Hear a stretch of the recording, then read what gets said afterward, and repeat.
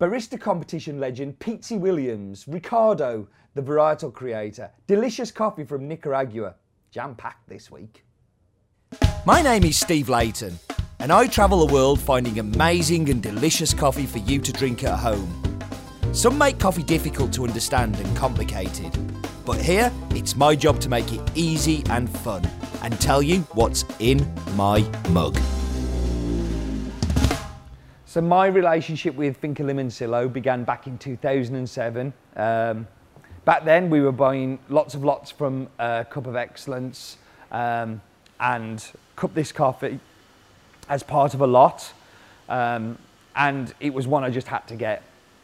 It was only after the auction that I found out that it was actually owned by the only family in Nicaragua who I knew and were friends, and definitely the only people I knew from the country. The following year I visited the farm with our importers who were based in the UK and spent the whole trip begging them to bring this coffee in. Eventually they caved in because I'm pretty persistent and pretty pester friendly, and they did bring that in for us. And this setup worked well for a couple of years, but after a couple of years the importers decided that it wasn't really working with them for working with the family, but for lots of other reasons other than cup quality. And this led to some frantic phone calls that I had to try and get the money together to be able to buy, not about a payment I was expecting to pay, but like 12 months coffee up front, which is a lot of money for somebody to have to pull together when, I mean, we're a small company now, but we were even smaller then. There's been many, many obstacles in getting this coffee to us, getting the deal done. Every time, but every time we managed to pull it off, we managed to kind of do something that is able for us to get the coffee here, and hence us working with them for 10 years this year. The upside of this is we work with Finca Limoncillo directly now, but we also get a chance to play with varietals and play with their different farms, which is something that, you know, we're very happy with. And this is one of those great coffees that has come from that. These that we wouldn't have been able to get this varietal were it not for buying more directly. So let's talk about Limoncillo. Limoncillo is located in Matagalpa and is 171 hectares, which is huge. It's situated in the most beautiful location, which has 9 waterfalls within the farm and is owned by the Moresh family. And I've already said they're good friends, but they're also well-respected producers in Nicaragua, well known for their experimental processing, their amazing varietal work, and the exceptional coffee. And the fact that the family are friends helps us drill down into the details of what they do for the people who work for them. And it means that we have this constant information backwards and forwards. And I'm fairly sure that good people grow good coffee. Like, these are the things that they do. So for instance, they pay their staff 30% more than is the typical minimum wage in Nicaragua. They provide free housing for 60 of the families. They provide free electricity and running water for the homes. Electricity which is provided by hydroelectric generators from the waterfalls. They provide free food for all workers. They provide free daycare facilities to families to use. They provide free healthcare facilities. They employ an on-site teacher who educates not only the children, but educates the staff who work there in things like pottery and weaving and life skills. And their goal is to help diversify their skills. The teachers who are there are also paid twice the wage that they would receive if they were working in the city.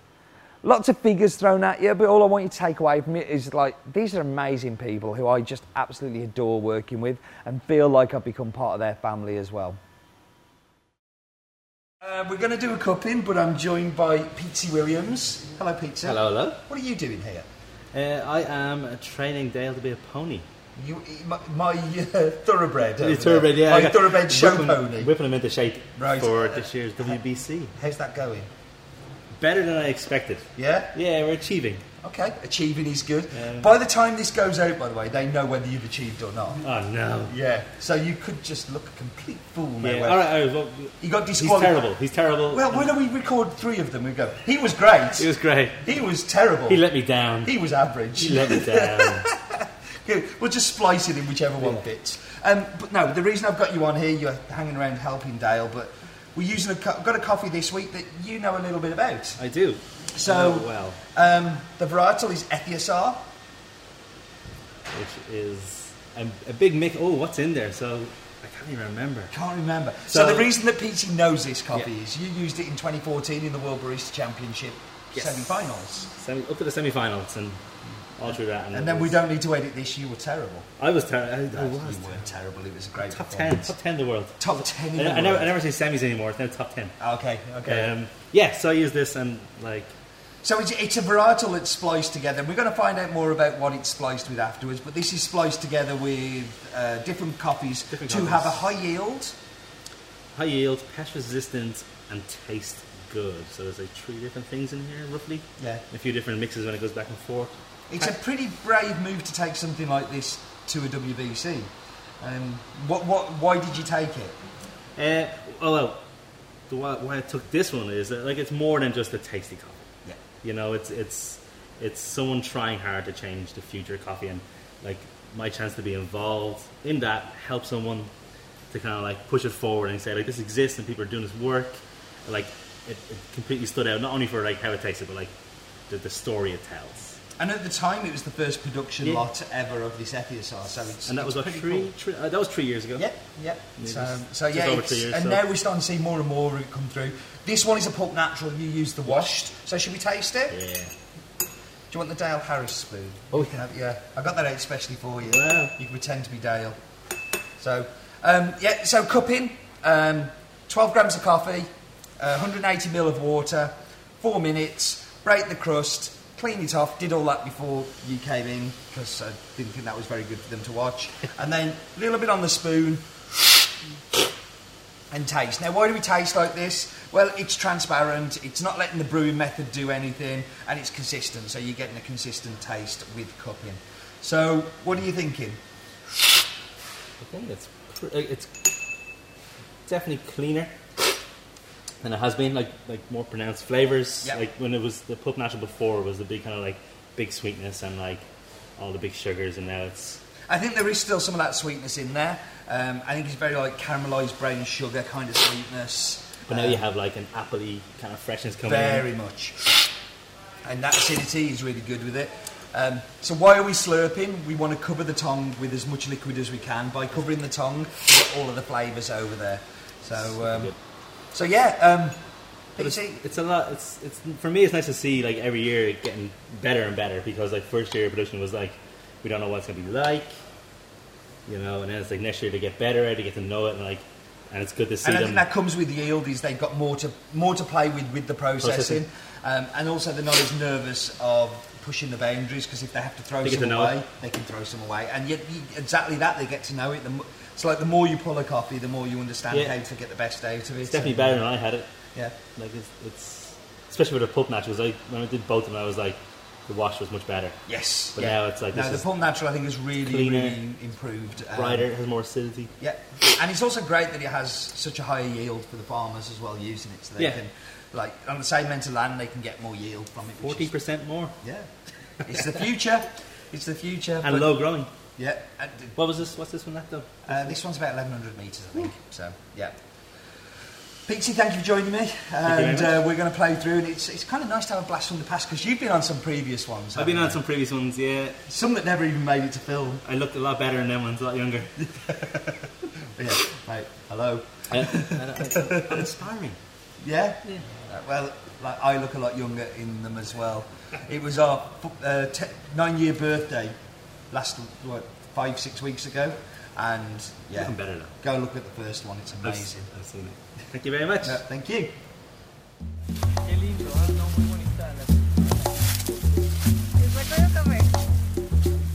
So you know me as Farmer Steve, I know so much about varietals and coffee, but like I'm being a bit lazy today. So why don't I let the man who came up with this unusual varietal tell you all about it? Cue Ricardo. And so my uncle and I started reproducing it more. We have small amount of plantations with this because we only started from 2009. Yeah. And remember, it takes 2 years for give you a seed. So from 2013 last year I started planting more coffee of that, and I'm doing my farm completely on this variety. So you say you saw a mutation on the farm. What variety was that mutation from? Yes, that was from Ethiopia, and some Sarchimor that has a little bit of Katimor, and then we crossed it back to be a Sarchi to take away the Katimor.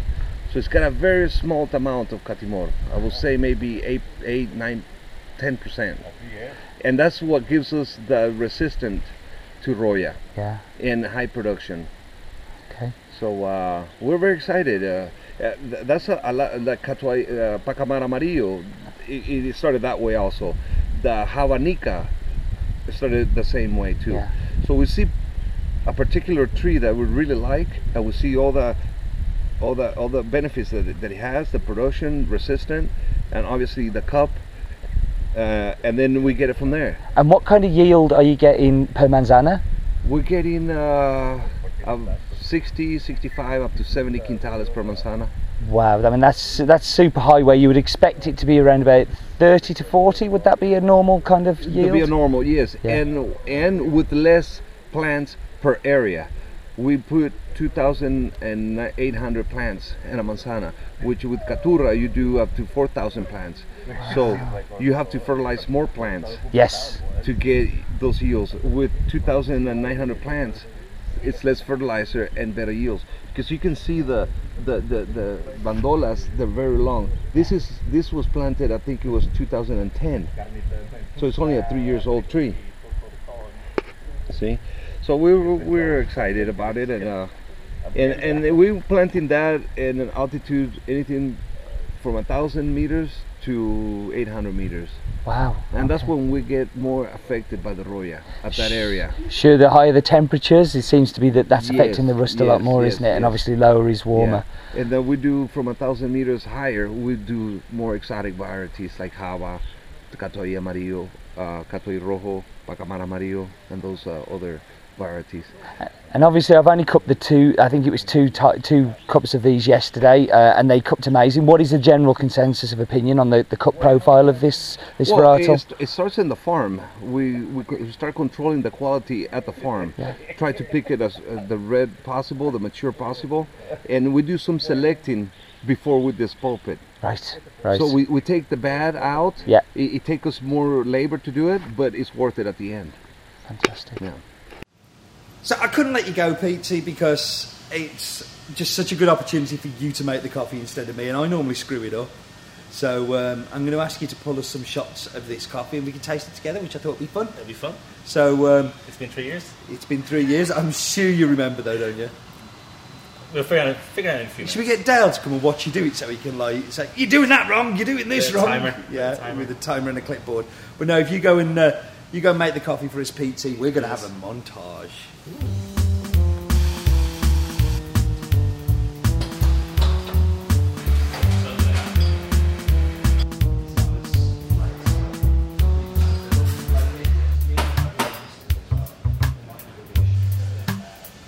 Yeah, that's fine. We've actually had shots. Okay, fantastic. Some drinks to try. Which one do you want to start with? Let's go with espresso. Espresso. Okay.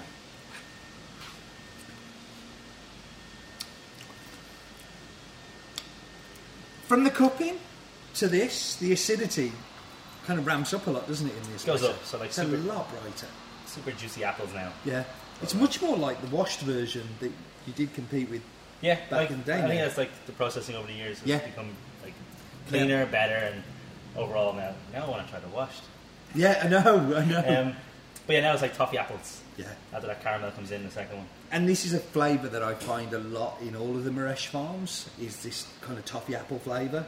And Good, it good really acidity with like good nice acidity with a sweetness. really nice caramel kind of brown sugar sweetness. What's happened to your milk, Pete? You're out of practice. I am mate. out of practice. That's a frothy coffee. Frothy coffee and take two. Yeah. But it's still tasty. Oh yeah, that was a tasty cup of coffee. Yeah, no, it is. I mean, the acidity and the sweetness kind of combine with that milk and just kind of pair up together. I mean, I think Yeah, I think that's the best that the Pulp Natural has definitely tasted over the years, that the 3 years we've been having it.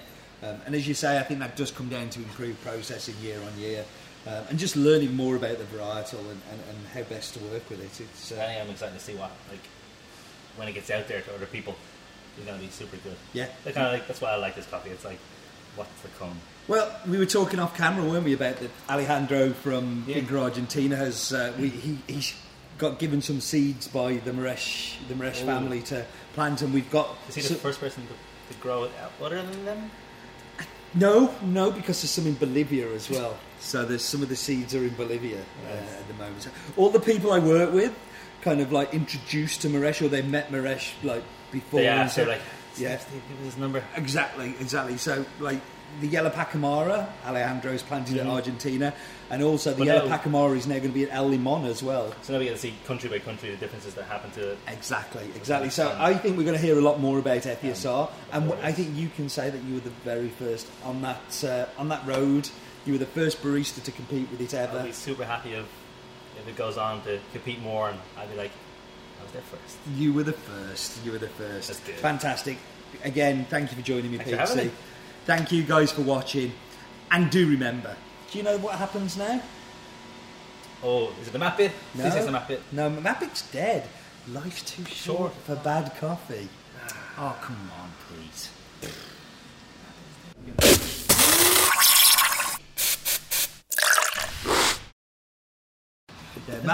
Mapic's been dead for 20 weeks. 20 weeks. Yes.